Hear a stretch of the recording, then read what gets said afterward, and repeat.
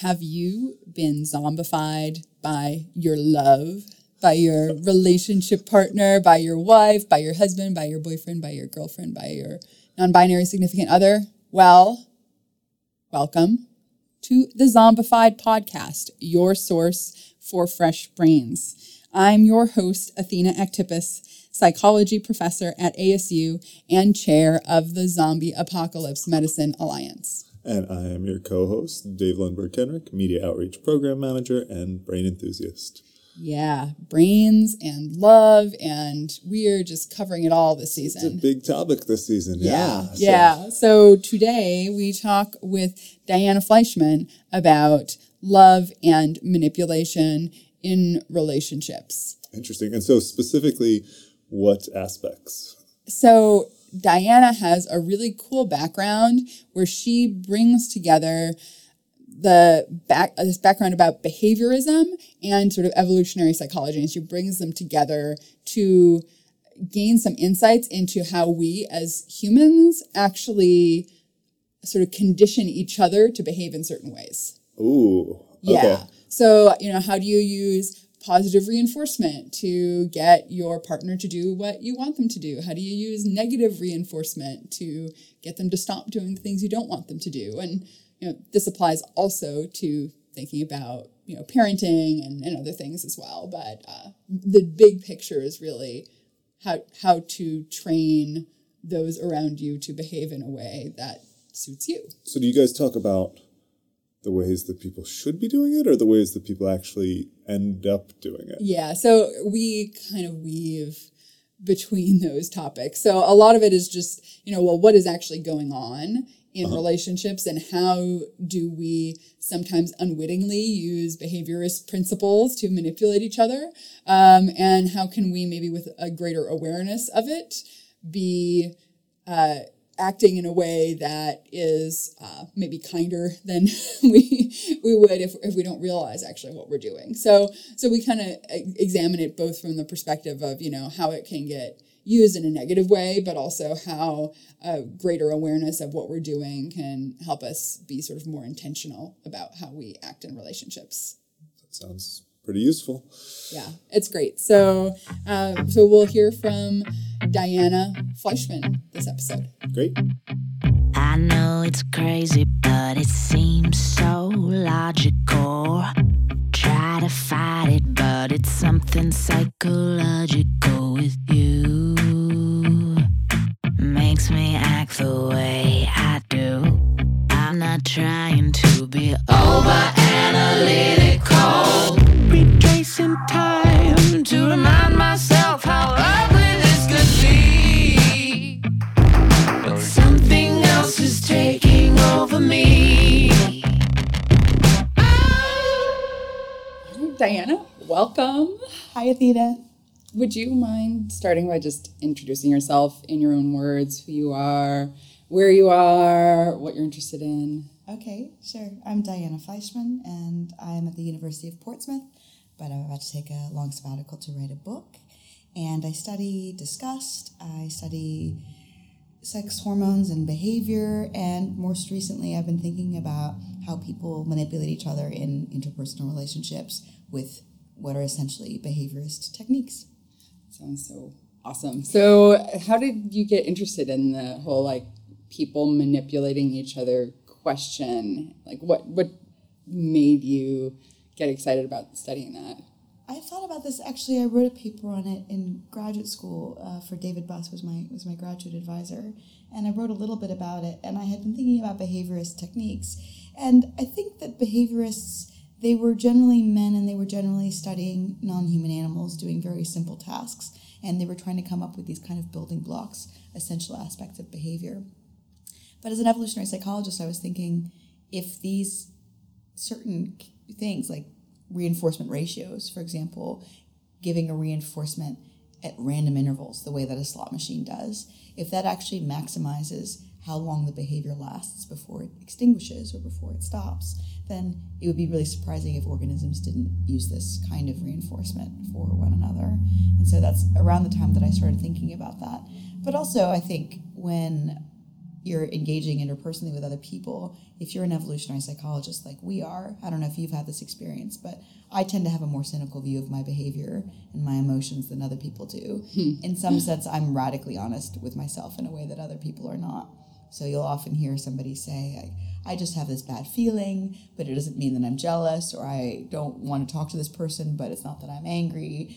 And they're trying to posit some kind of special pleading about their individual reactions to certain kinds of things. And for me, it really comes down to reinforcement and punishment, the way that people interact. And it's a very simple and very cynical way of looking at things. And I think that there's a good reason why nobody wants to talk about what they're doing in that way, because it actually would undermine them in the manipulation they're trying to exert. Oh, yeah, that's interesting. So I think that the self-deception itself is important for that reason. But yeah, as an evolutionary psychologist, just interacting with people in the world and interacting in romantic relationships, and sometimes, having conflict and sometimes having really good cooperation, facilitation, it just always seemed to me that there were these underlying behaviorist techniques that people were using on another. And it's very similar to, I can't remember who it was, but you want to make the familiar exotic and the exotic familiar, that people who feel somewhat alienated in social interactions are often the people to figure these things out. And I think that because I'm so disgust insensitive and not prone to guilt or shame, I am actually more familiar. Like, it always seems strange to me how people have certain kinds of feelings, or that they weren't willing to admit certain kinds of bad motivations on their part. And I don't have Asperger's, but I do have a certain kind of blindness that makes me able to see this particular facet of human behavior that I think other people have more trouble seeing. That's really interesting. So it's sort of this convergence of, like, number one, some stuff that you learned in undergrad and grad school about behaviorism and how behaviorism works and evolutionary psychology, and then your own way of seeing the world that is unique because of what you bring to the table just as a person and neurally. And then adding to that, the interactions with people where you see or feel things that, in that interaction that are, that kind of make you sort of connect the dots. And I mean, I think people talk about this a little bit, but I think it would be cool to do some kind of broad survey about how individual differences in personality actually really help some people discover things that they might not have otherwise discovered. I mean, we know about people in our field who have said that they're mind blind, or that they have schizophrenia or whatever, and about how this kind of neural diversity actually helps people see human behavior in a new light. Yeah, that's a really awesome point, and I think it's something that's been kind of neglected in academia. I mean, I think there's just now starting to be a realization that neurodiversity is a thing, and it's not just there's normal people and then there's handicapped people. No, there's actually legitimate differences in how people process information, what they attend to more, how they learn, and like you're saying, how they discover. Yeah, there's so much individual difference. And, people talk a lot about culture, and culture is also a way of seeing things. Just the other day, somebody was asking me about jealousy, and, the way that we perceive jealousy in America as a very negative thing that we want to minimize, the sort of Latin interpretation of jealousy, and potentially you have some cultural experience with other manifestations or thinking about jealousy as a very romantic thing that you want to maximize, to show your partner how much you care for them, how much suffering you're willing to endure even for some small transgression. So it's a way of kind of a costly signal, not something that is really intended to be minimized. Yeah. So I'd love to talk about and kind of break down this whole thing about the behaviorism and the evolutionary psychology and the interpersonal relationships and stuff. Can you give just a short, what is the one or two things about behaviorism that you need to know in order to get how this is all working? Yeah, I think it's amazing that people don't. I mean, I know behaviorism is somewhat fallen out of favor, and they had some assumptions about the human mind that I think are not true, but they also have some assumptions that have just totally been caricatured. So B.F. Skinner totally thought evolution was a thing, totally thought the genetics were a thing, and definitely didn't think that internal mental states didn't exist, but he was really focused on the external manifestations of behavior. So the main things that you have to know. Sorry to interrupt, but did you say that he did think that He did think that evolution and individual differences were important. and that there were internal mental states? Yeah, and he called that private behavior. And he was a fan of Darwin. And these were all, I heard a lot of sort of slanderous lies about Skinner. I just happened to have worked, I forgot to mention this, I worked at a chimpanzee facility when I was an undergraduate called the Language Research Center, where they taught chimps how to use language with just behaviorist techniques and seeing interactions with chimps and with humans. So there was a chimp at that time, she died a few years ago, her name was Pansy. And Pansy had an outdoor enclosure, and she would recruit you to go and get food and things that had been stashed up there. So someone would stash something out there, and she would recruit somebody, point to the food item on the symbol board. When you say recruit, you would like point to someone there? She would be like, you, coming outside, and then you'd follow her, you'd go all around the building, she'd go through a tunnel. So when you say she would say, you come outside, was she like signing or something? She was literally pointing to a symbol, and then she'd do this thing, like, not a come hither with her hand thing, but sort of like a slapping her hand down on the floor, on her leg, making some noise, making some grunting, and then she'd kind of play a game of warmer, colder with you. But in some sense, she was actually engaging in reinforcement as well. There was no colder. If you were in the wrong place or moving the wrong way, she would just look away and ignore you. But if you're going the right way, she would give you signals and grunts and things like that. So that was actually a form of her conditioning you to get closer to shaping you to get to the food item that you want. Anyway, behaviors, things that you have to know is that it's actually exceedingly simple. Basically, if you reinforce a behavior, if something pleasurable or good happens after a given behavior, then that behavior's intensity or frequency is going to increase. If you're punished, so something aversive happens, and aversive, there's a broad variety of things that can be aversive, then that tends to decrease behavior. You can also decrease behavior by taking away something good, or you can also increase behavior by taking away something bad, right? Mm-hmm. So you can get somebody to do what you want by stopping yelling at them or stopping crying because you're removing an aversive stimulus, which increases the positive whatever valence of the situation. So the idea basically is that people are engaging in these kinds of interactions with each other, reinforcement and punishment, and that in certain kinds of interactions, like the interactions that mothers have with their children, they're very prone to shaping behavior. They're very prone to celebrating very small steps towards the behavior that they want the child to exhibit, right? But in adult interactions, because punishment is so cheap, people are much more likely to use punishment because it can prune away a given behavior much more quickly, and you don't have to use the memory, etc., that it takes to shape behavior. Shaping behavior is like you want your dog to sit. If they just move their bottom down an inch, then you reinforce that behavior. And let's say you want your husband to take you out on a nice date, you want him to take you out to dinner and a movie, it's pretty hard to shape that. I mean, I have some ideas about techniques, but it's pretty hard to shape that. What you could do is just make him like feel really bad that he hasn't taken you out on a date. And then that's a lot easier than, for example, trying to like, first you give him the phone number to the restaurant, and then you stand there while he makes a call, and then you reinforce that particular behavior, and then you can put together the whole repertoire. Like, that's not something that people do very naturally. What they do very naturally is act irritated when they don't get the behavior that they want, if they don't get a signal of investment, for example.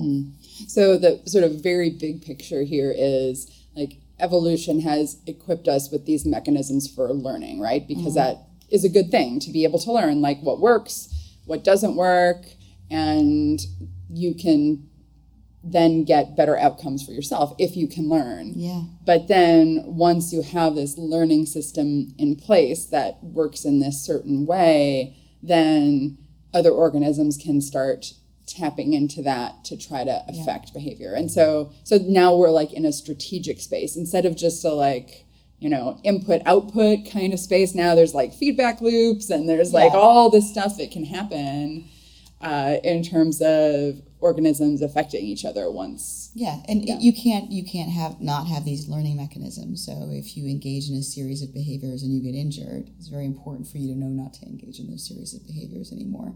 If you engage in a series of behavior and you get food, then it's very important for you to remember those. And so when other organisms, hijack those learning mechanisms and they reinforce and punish you, so that they can facilitate their own strategy, so they can use your behavior for whatever it is that they want. So you can see this very much with parasites. This is all the way from like parasites to members of our own species. When a guinea worm gets in somebody's foot, what they do is the next phase of their life cycle is in water. And so you can think about this from a behaviorist perspective too. It itches and it burns, and the only way to get rid of it is to submerge your foot in water. So what this organism is doing in a very behaviorist sense is using what they would call negative reinforcement. That is taking away an aversive stimulus to get you to do what they want, which is put your foot in water. If there are organisms that want you to, there's some ideas that, for example, that the flu virus might want you to interact with other people, for example. So if there was any kind of organism in you that wanted you to engage in certain behavior, if cordyceps fungus is in the ant and it's driving them up that stalk, I don't know what the subjective experience of the ant is like, but it's probably a positive experience of going up. Right. It's probably feeling rewarded in some sense, neurochemically, by going up that stalk to where it can better transmit the spores. And then if I want a man to invest in myself and my offspring, then I will be using his learning mechanisms and using the reinforcements and punishments that I have in my repertoire to try to shape his behavior to facilitate my own adaptive strategies. So when you talk about like you wanting, or like an ant wanting to climb up, or flu virus wanting to have you interact with others, what do you mean by want? Oh, it's a very good point. Yeah, it's a shorthand way of saying that there's motivation, not necessarily that the end is in mind. So, I don't think that the cordyceps has a conscious goal orientation or the ant has a conscious goal orientation. They just have this motivation to do this specific thing. And if I am, if I want somebody to do what I want them to do, it's not even necessarily that I feel a conscious motivation. It's actually the genes that in some sense are the very highest order thing that's hijacking our behavior, if you want to talk about it in that kind of hierarchical way. Yeah, right. So we could sort of think about, when we say wanting, it's kind of like as if intentionality. Like it's, evolution has selected entities that behave in this way that looks intentional, but that doesn't necessarily mean that there's like a seat of conscious, motivation where they're consciously representing what they we can get really meta and say that we are talking about people wanting and not wanting things because it's the easiest way for us to grasp how people do and don't do, or how any organism does and doesn't do behavior, is because that's how we conceptualize one another's behavior. Yeah, it's a good heuristic, at least. Who knows what's really going on, like under the hood, right? Yeah. So you talked a little bit about like the sort of very like basics of like behaviorism, but you mentioned something earlier about variable reinforcement schedules. You want to explain what that is and how it relates to this whole, training and interpersonal relationships issue?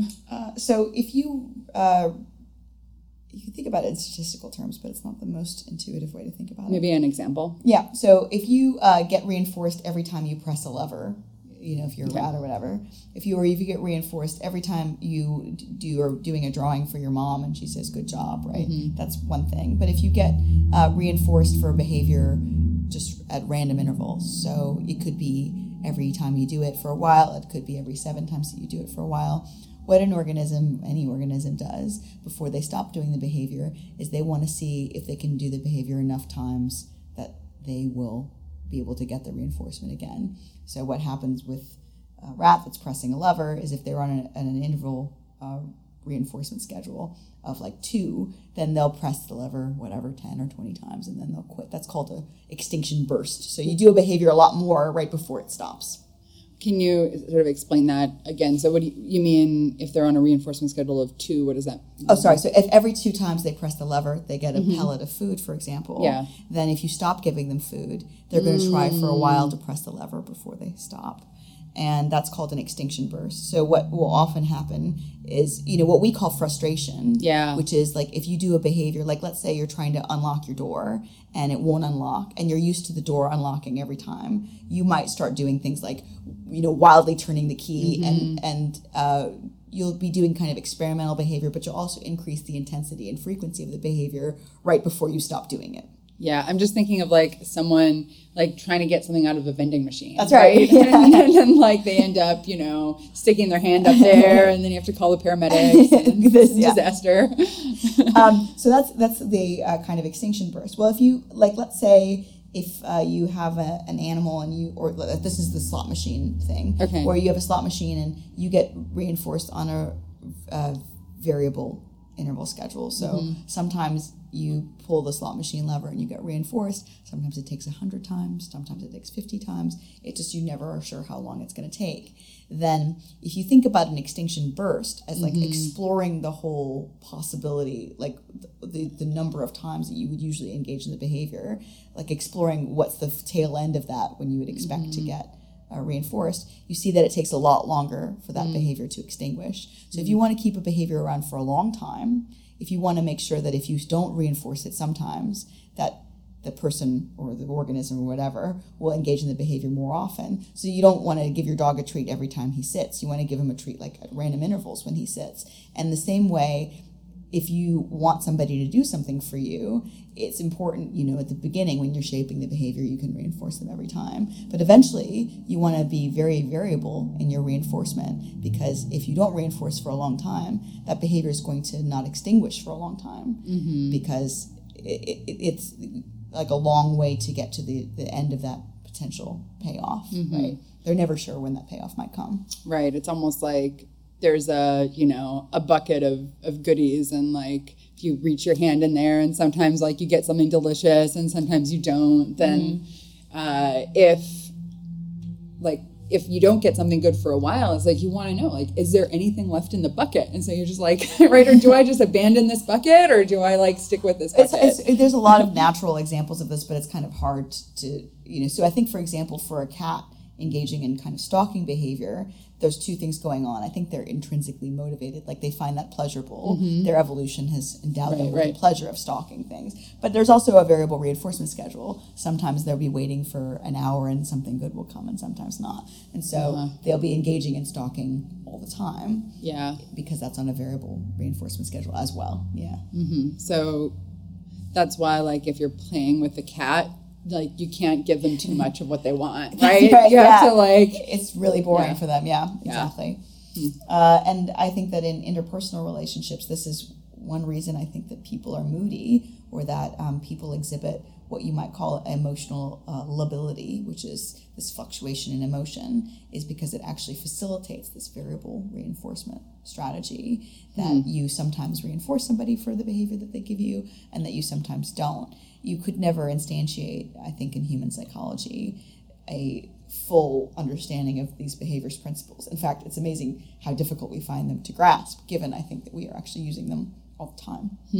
Yeah, that they're sort of just happening with our mechanisms, but we don't have that meta layer of awareness necessarily that it's happening.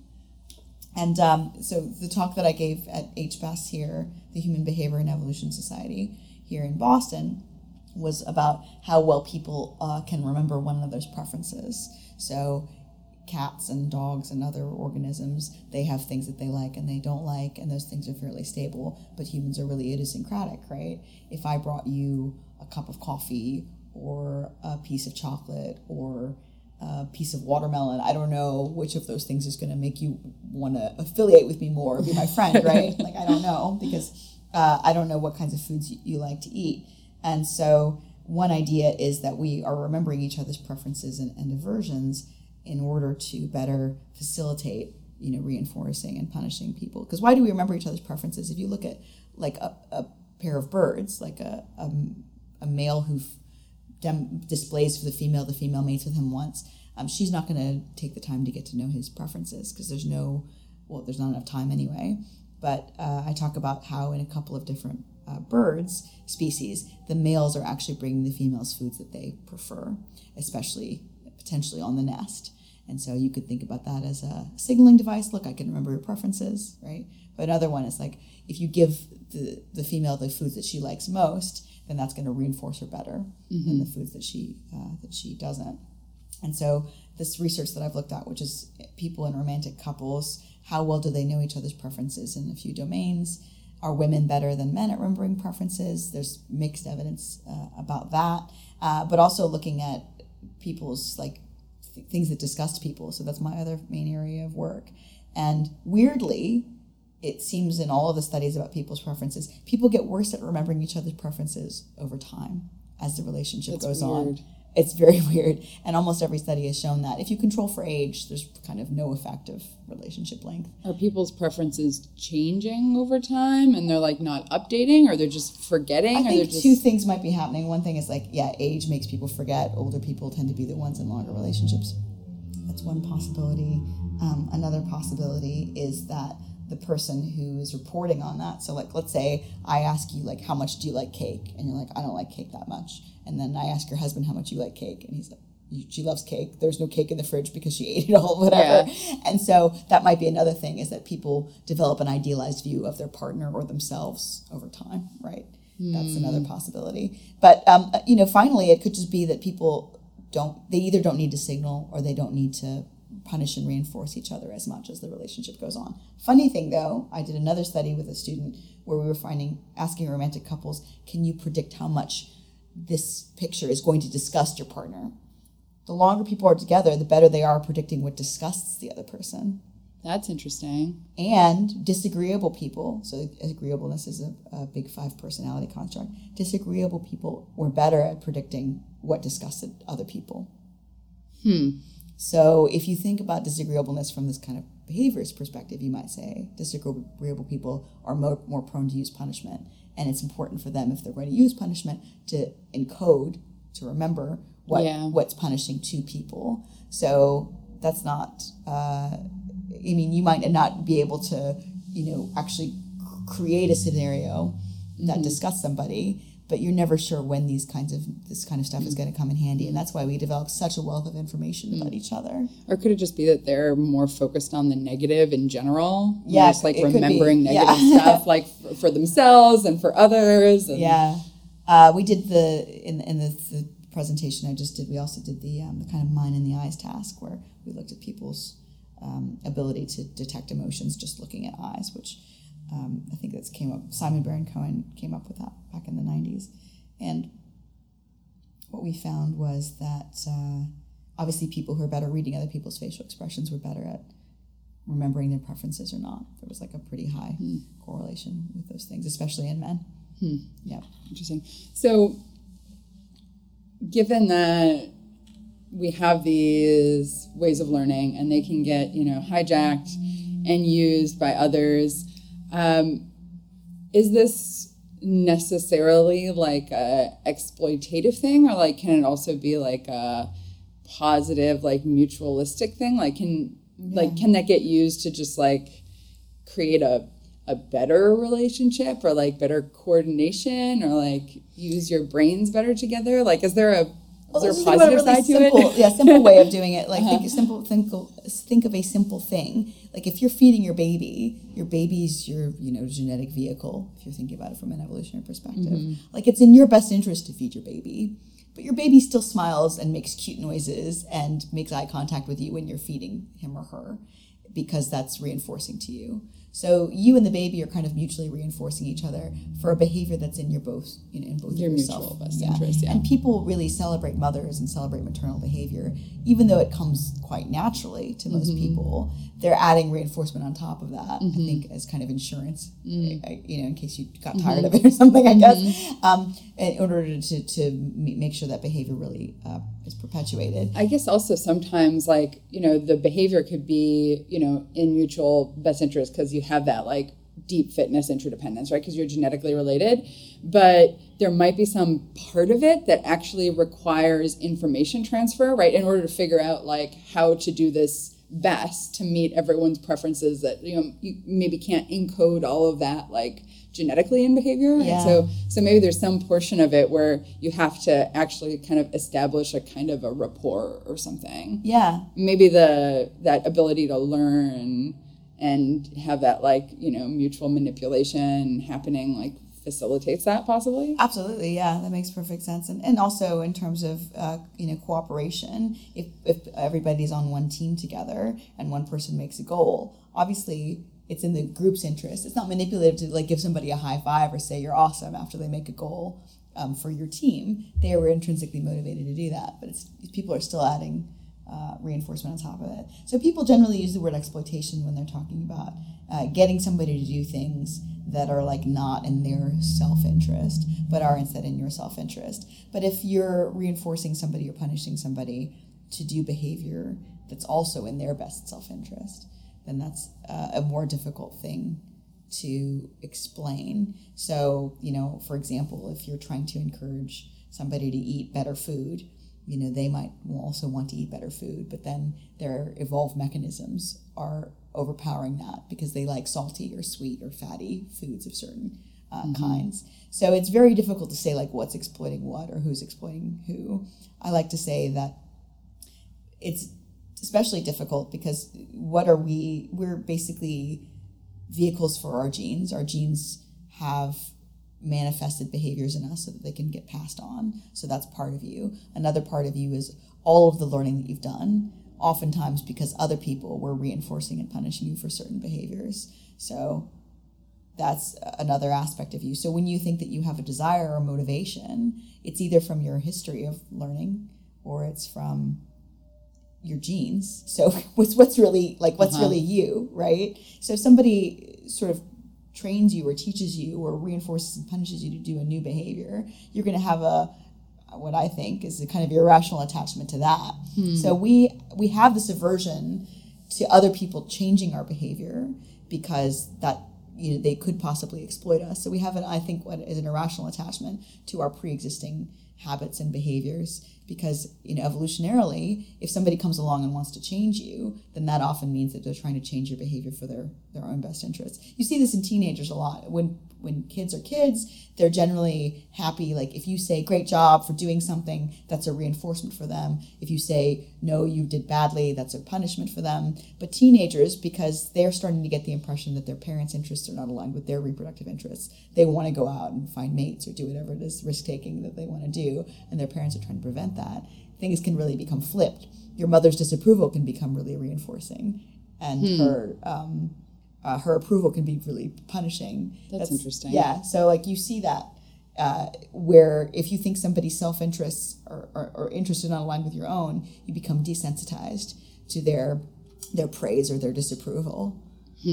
Yeah, and then so if we kind of think about this in the context of just like genetic conflict much more broadly. So we actually talked with David Haig a couple episodes ago about maternal fetal conflict, and we talked to Amy Boddy also about like microchimerism and maternal fetal conflict. So like that's kind of a framework that we've like talked about before, and it seems like this question of like the behavior modification like in families is an extension really of this broader issue that like parent and offspring have largely overlapping interests, but not entirely overlapping interests, right? And the things that a parent wants, for the offspring are not necessarily going to be the same things that the offspring wants. And maybe we can even put want in scare quotes again, because, evolutionarily, you don't necessarily have that awareness.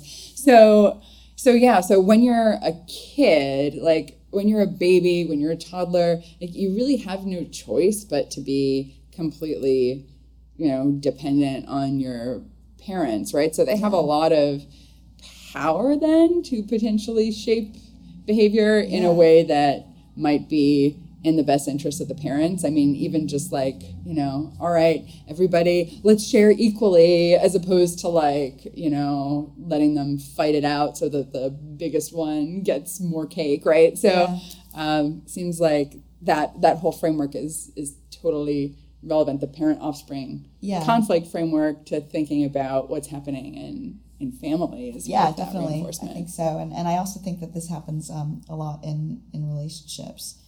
So that there's a lot of, in all kinds of relationships, friendships, parental relationships, and in romantic relationships, where there is this kind of struggle of kind of reinforcement schedules, and then also desensitization to certain kinds of punishment and certain kinds of reinforcement. And I am really fascinated by this kind of thing that happens with teenagers, where if their mom says, "I hate what you're wearing," that feels awesome all of a sudden. They're like, okay, now I know I'm on the right track, because your disapproval actually is a good indication that my peer group will like this. That's interesting. Yeah. So you have this process that happens where like you can get this like reaction that's almost like, I know that you're trying to manipulate me, and so therefore I'm just, whatever you say, I'm not gonna do it. Is it like because there's like a suspicion about manipulation? There's a suspicion that about that, but that's another reason I think people are very unaware of their manipulative tendencies, like, even saying thank you and please and smiling at people and hugging people and giving somebody a compliment, bringing up an embarrassing story. All of these things are ways that we can like reinforce and punish each other. And if you were consciously aware of those things, then you'd be less well able to use them. So one thing that I talk about, I'm writing a book and a paper about this, is that behaviorism has shown that the sooner you punish or reinforce a behavior, the most effect that it has. And so there's this selection of automaticity over awareness. You want to punish or reinforce the behavior as soon as possible, which is one thing that causes the self-deception. But another thing is that if someone thinks that you're trying to get something from them, right? Even though all friendships, all relationships involve some kind of desire of benefit, like that's we're cynical enough to know that. But if you consciously think about that, then you're going to discount all of the ways that somebody's trying to make you feel good or as kind of self-interested manipulation. So that's why it's kind of important that we engage in this self-deception, because if you have this impression that someone is interacting with you for their own self-interest, then if this is the same kind of stuff as if somebody's trying to persuade you of something, then you're much more likely to doubt what they say than if they're just having a conversation. Yeah, it seems like it kind of ties in with this issue of like, are you like emotionally like valuing someone because of their like instrumental value, like what they can do for you, or for their intrinsic value, right? Like just like, I like this person, like they're a person that I like, and right, those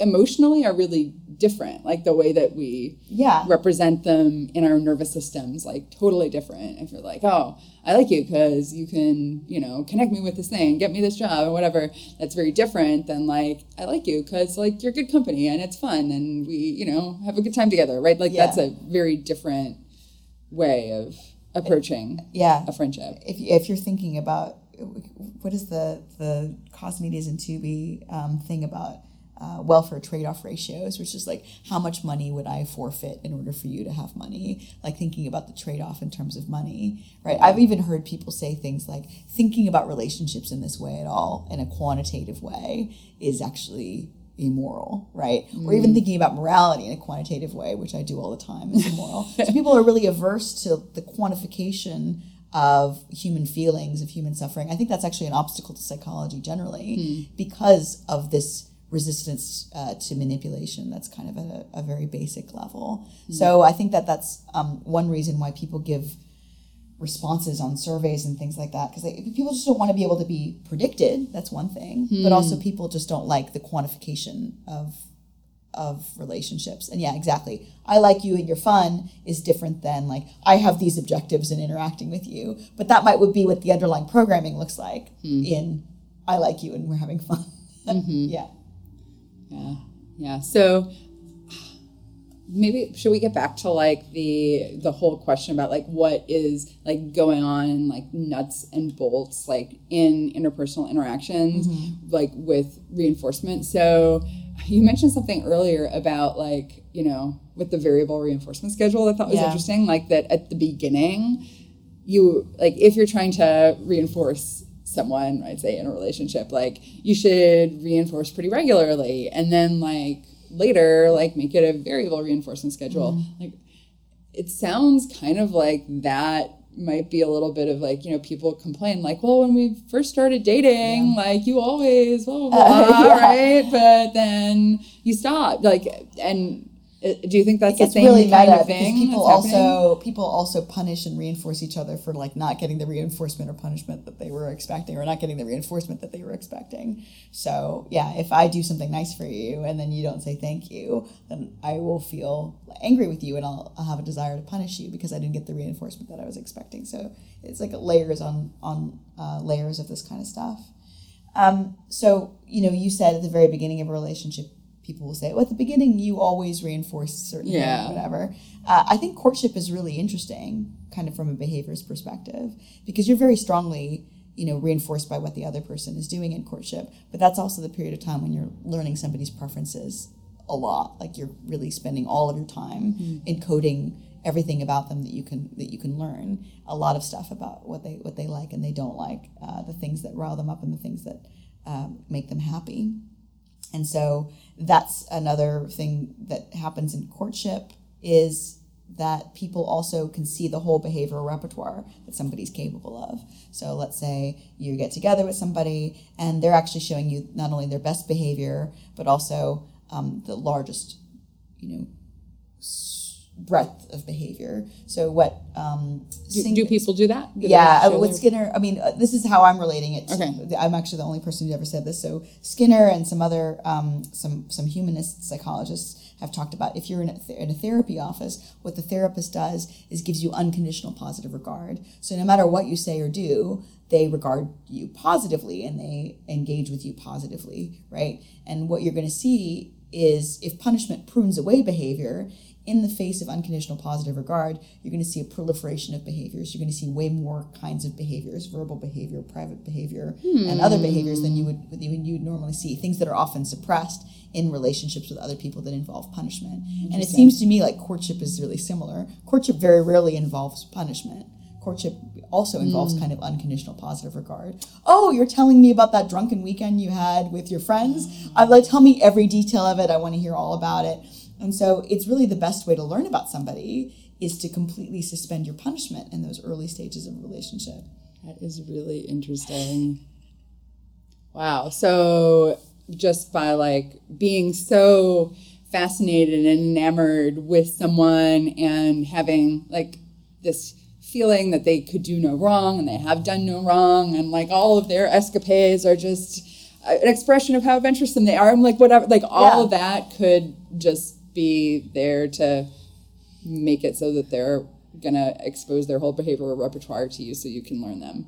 Yeah, it's when you put it like that, it doesn't sound very romantic. Courtship is considered really romantic, but actually it just seems like the exploration phase of the exploitation trade-off, right? You explore the whole landscape of their behavior, the whole landscape of their individual differences in their personality, and then you figure out how to exploit it best in that exploration phase. And exploration lasts a varying amount of time depending on how long courtship lasts.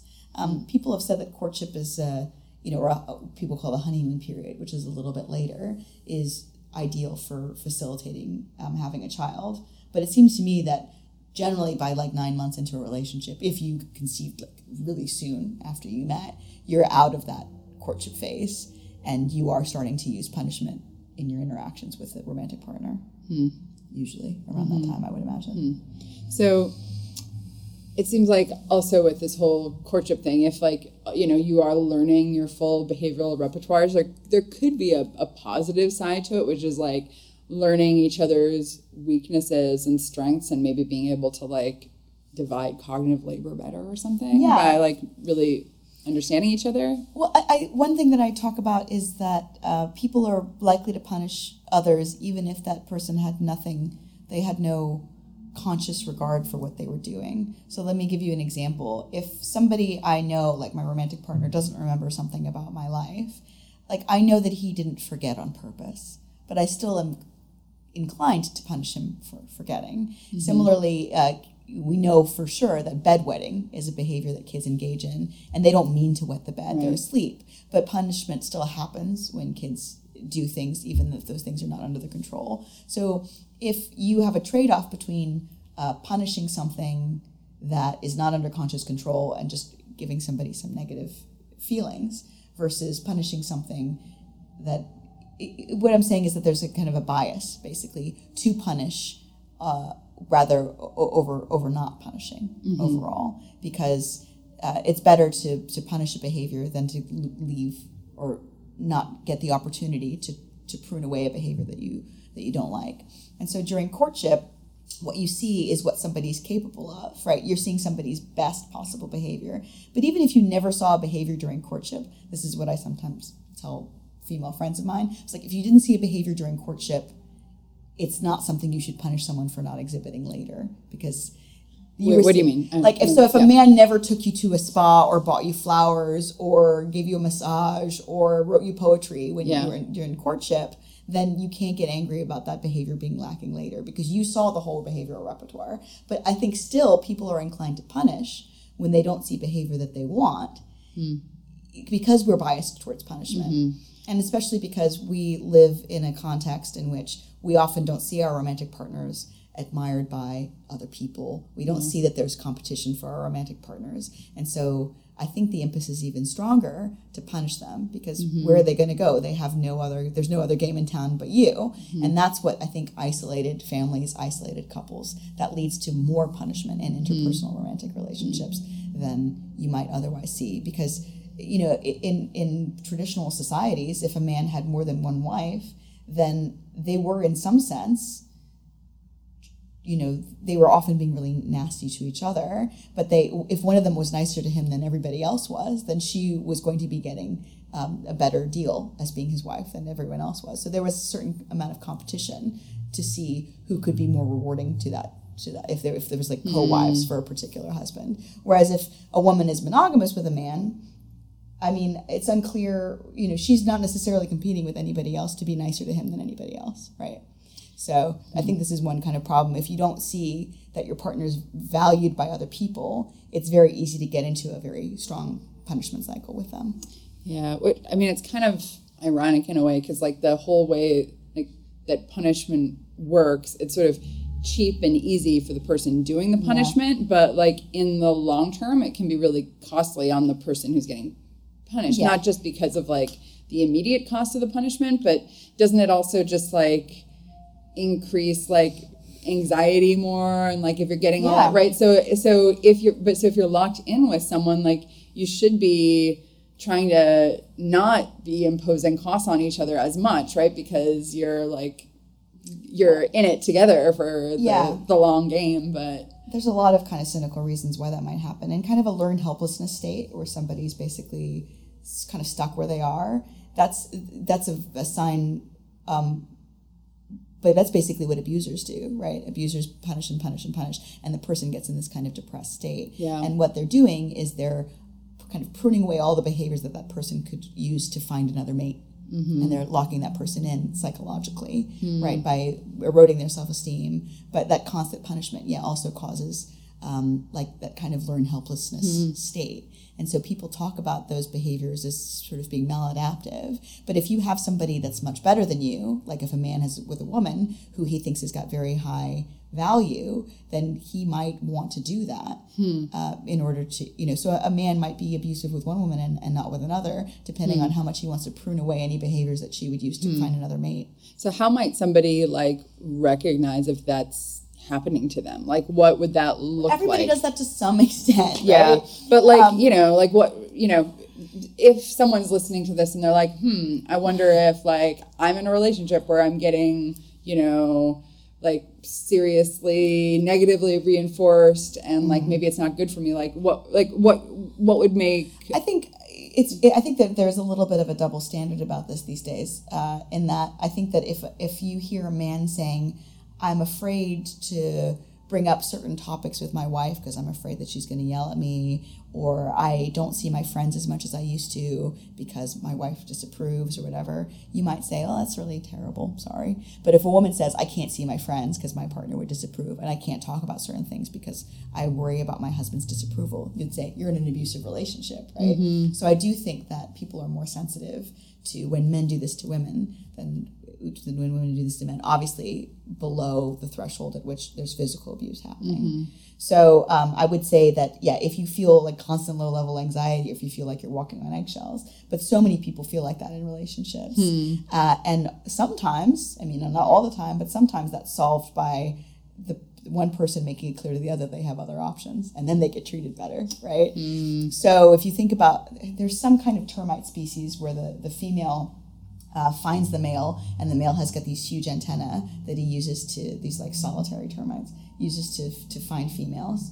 And when the male comes in to the female, they're monogamous after that point, and the first thing she does is snip off his antenna. And I do think that some degree of that kind of thing is happening in romantic relationships. And it really rains on people's parade when I talk about romantic relationships in this way. But I think that if we're really conscious of how we might be trying to reduce other people's mate-seeking behavior. So one man might punish his girlfriend for wearing feminine or tight clothing or wearing makeup. A woman might punish her partner every time she sees that he's like looked at a woman on the street, for example. Both of those have the same goal, but people are not consciously aware of that goal.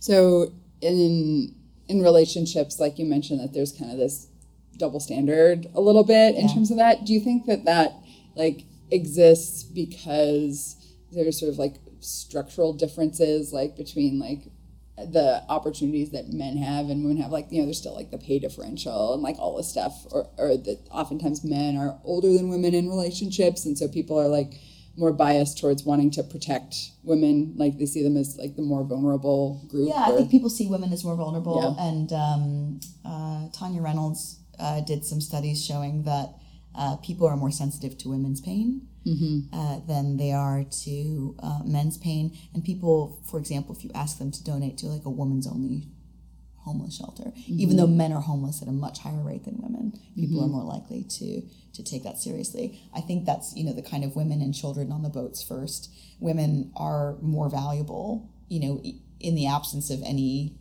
individual markers. Like obviously a high status man has a certain value, but women like as a whole, as a group, are considered more valuable because they have the big gametes and they are investing in offspring. And but also sometimes more vulnerable, right? And so people want to like help the parties that they see as more vulnerable, like in a system, right? There's a dichotomy that people don't think about very much. There's a study, I think Paul Bloom was one of the authors on it, which is about objectification versus animalification.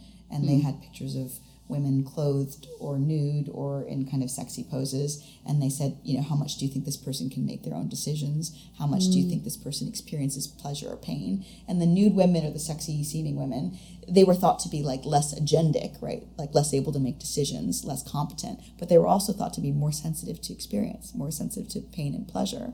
And so if you're thinking about somebody in a sexual way, you might not think that they're like, so it's actually not objectification what people are doing when they sexualize someone. In some sense, they're actually animalifying them, which is they're saying, I don't necessarily think you're as competent as I did before I thought about you as a sexual prospect, but I do think that you're more sensitive to and more vulnerable to pleasure and pain, and that you have more, whatever they called it, experience, right? And I do think that this actually explains a lot about these kinds of differences. If you think about sexist behavior or you think about discrimination, is that actually people are very concerned with women's feelings and how they experience the world, but they don't always think that women are as competent to make their own decisions.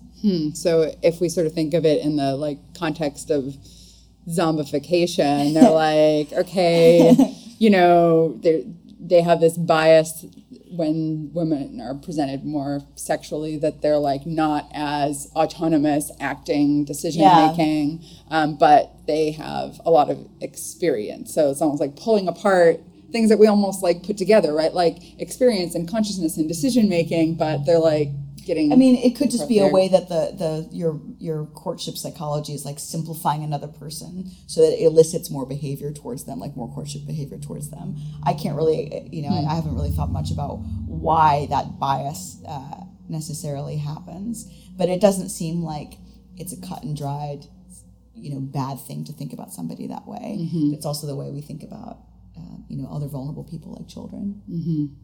Yeah. So if you wanted to, use all of these things that we've like talked about today for good, like either to protect yourself or to, have to protect others, or to like create positive long-lasting relationships where you're not like negatively reinforcing each other and getting stuck in these like cycles of punishment. Are there any like, tips or advice that you would give for like how to use this to make your life better and to make the world a better place? Yeah. I will be writing a book about this. It's going to be out like probably in a year and a half or something like that. So I'm awesome. writing about this right now. But I think that for me, having some cynicism about my own motivations is really important. Like, why am I angry with this person? Why am I motivated to bring up something embarrassing? Why am I motivated to stop talking to him or stop making facial expressions or to just people generally, right? And you can dig down, and what generally people don't do is they don't think very much past I'm upset. They don't kind of think about the deep reasons. Or if they do think about the deep reasons, they think about them as virtuous possible reasons that they could have for feelings that they do. And what I'm saying is that if you're willing to admit that you are an animal that's trying to kind of maximize the investment of others, then actually you can treat people even better than if you think that you always have good and virtuous motivations. So I think that the general advice that I give people is to be cynical about yourself and be skeptical of your own feelings. And it's very easy to just kind of go through life without actually having some insight into your native programming. And I talk about mindfulness too, is that it's very hard if you feel jealous or angry or upset or even happy and grateful to hold those emotions at arm's length and to examine them without some ability to feel them in your body and to notice that that's not you. That's kind of your state right now, but it isn't you itself. And it's almost impossible to do that in like highly aroused, jealous, angry states. Sure. But it's true that if you are like, okay, I feel this kind of knot in my stomach, I feel my heart racing, my hands feel cold. If you kind of take a stock like that, it's amazing how much it reduces those feelings. So these are the things they'll be talking about, in the book as well. Not just, how to have a more skeptical and cynical. And I'm always use cynical in like a really positive way view of yourself, but also, what actually practically you can do to get a better perspective. Yeah. All right. So at the very end of each episode, I have to ask the zombie apocalypse scenarios. Oh, yeah. Okay. So now it's like, we have, all these organisms, we have these learning systems, and then we can hijack each other's learning systems. And if we take this ability, this capacity, this thing that's already happening, and we just turn up the volume on it, what kind of zombie apocalypse are we in? What if we all had cannulas in our brains and I could administer delicious chemicals directly to you every time you did something I liked directly in your mind? I think that the kind of zombie apocalypse version of this is actually, and we're about to go see a talk by Ed Hagen, is drugs. Oh. I mean, the drug doesn't actually ask you to ask people for spare change or to, give up, steal from your grandmother or anything like that. But that reinforcement and that punishment, the reinforcement of taking the drug and the punishment of not having it, that aversive feeling, drives so much behavior, all of your behavior, for example. And people have said, love is like a drug. People also do things for romantic partners because of the pleasure of their approval or to avoid the pain of their disapproval. But yeah, you could turn this up. I also always thought when I watched Star Trek, if people really had telepathy, they would it would be terrible because you could actually be in somebody's head engaging in these kinds of techniques. And certainly, I think people reward and punish others for manifestations of what they think are thoughts, right? If I don't feel like you're listening to me, or because you're thinking about something specific, I could, that could be something that would trigger an angry outburst, a form of punishment. So yeah, those are, I think, some zombie apocalypse learning, zombie apocalypse Skinner. Yeah, because if like I, had like an app on my phone, right, and I have like all of my Facebook friends or something, and I could just like push a button to make them feel like good or bad, like for anything, which, is that kind of what we do when we're like liking Social media posts is very and, like dopaminergic. Yeah, I have felt so much better since I've been off it, but I have to go back on. But yeah, it's very dopaminergic, and yeah, that refresh. I don't know if you've gotten in that cycle where you're like, have I gotten more likes? Have I gotten more likes?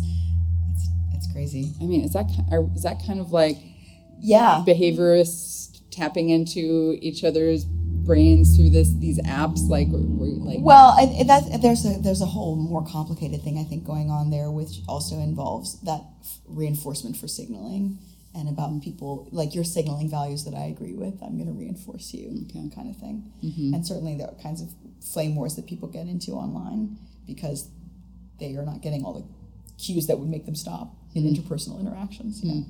So there's a couple of zombie apocalypse scenarios for this, I guess, some of which we're already in. I was like, well, Diana, thank you so much for sharing your brains with us. Thank you for eating my brain. Anytime. And if the whole world says that we're crazy, we don't need nobody anyhow. But if you don't wanna fall in love, you better tell me right now. And if the whole world says that we're crazy, we can burn this motherfucker down. But if you don't wanna fall in love, you better tell me right now. You better tell me right now. Better tell me right now. Better tell me right now. Better tell me right now. You better tell me right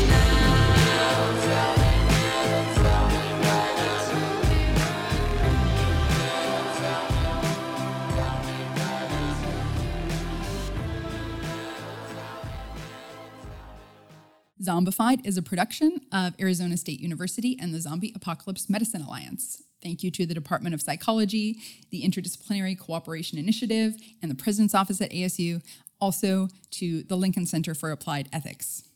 Big thank you to all of the brains that help make this podcast, to Tal Ram, who does our sound, Neil Smith, our awesome illustrator, and Lemmy, the creator of our song, Psychological. Thank you also to the Z Team, our amazing undergraduate team who support our podcast. You can follow us on Twitter and Instagram. We're ZombifiedPod, and we're Zombified Podcast on Facebook. Our website is zombified.org. You can also support us by going on Patreon.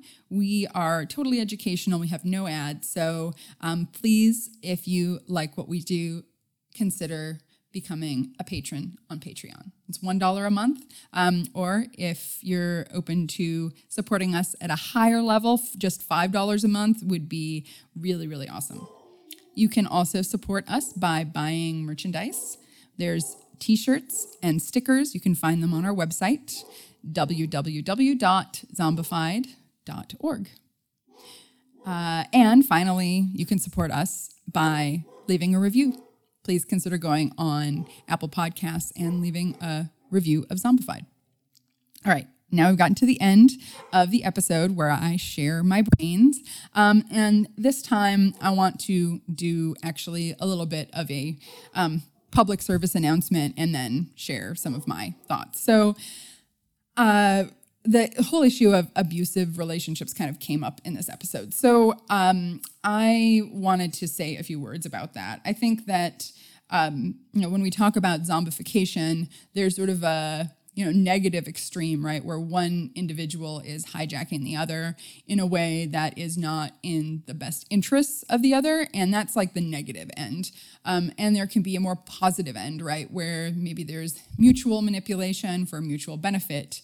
And I think it's important to sort of distinguish, in relationships when that mutual influence crosses over into a sort of, one-sided, negative, coercive kind of control. And I'm no expert on this, but I looked online, and there's some great resources. There's hotline.org, and they talk a little bit about this relationship spectrum from healthy to unhealthy to abusive. And they say that, an unhealthy relationship is one where you have sort of inequality and you have a power struggle, but it goes into abusive when one partner is really mistreating the other and there's no option really for communication. So, and one example or one component of this is when one partner has economic control. So if one person controls all the money and access to resources, then that can really contribute to the abusive scenario. And I wanted to bring this up because Diana brought up in this episode this double standard of people being more likely to worry that a woman is in an abusive relationship than a man is, sort of given the same information about what's happening. And I think oftentimes women are still at a disadvantage economically compared to men, and this puts them in a weaker position to advocate for themselves, therefore making it more likely that they'll end up in a relationship that might be unhealthy or abusive. And so I think that whole context is an important part of sort of understanding why people potentially respond differently to the same kind of information about what's happening in a relationship. So if you're in a relationship and you're worried that it might be abusive, please seek out resources like hotline.org. And also, if you're in a relationship and it's sort of unhealthy, welcome to the rest of us. Like, I think for the majority of humanity, relationships often kind of involve these zombification dynamics, some of which are benign, some of which are like really positive, and some of which can be damaging. And so, hopefully we can use some of the knowledge and strategies that Diana talked about to reduce the burden of zombification in our relationships. So one of the things that she offers is this idea of being more cynical about the reasons for what you were doing. And I guess I would add to that maybe you should be especially sort of cynical or reflective if you are the person in the relationship that has, greater power, like socially or economically, that might be, you might be at more of a risk of actually, engaging in these behaviors, maybe even without realizing it. So I think that's important. So you can ask yourself, am I using my more powerful position to try to zombify my partner? And if you are reflecting on that honestly, then that will probably improve the quality of your relationship. So like I mentioned, though, zombification in relationships doesn't always have to be bad, right? And one of the things that can make us actually really happy is this sort of positive mutual zombification, like what Mark Flynn was talking about in one of our earlier episodes about, possibly the definition of love or an approach to love being that it's enjoying being exploited. So it can feel really good sometimes to be zombified and to be in love. I would just offer that, it probably only makes us happy in the long term if this love zombie scenario is an equal opportunity zombification situation. Thank you for listening to Zombified, your source for fresh brains. I know it's crazy, but it seems so logical. I can't deny that there is something supernatural with you.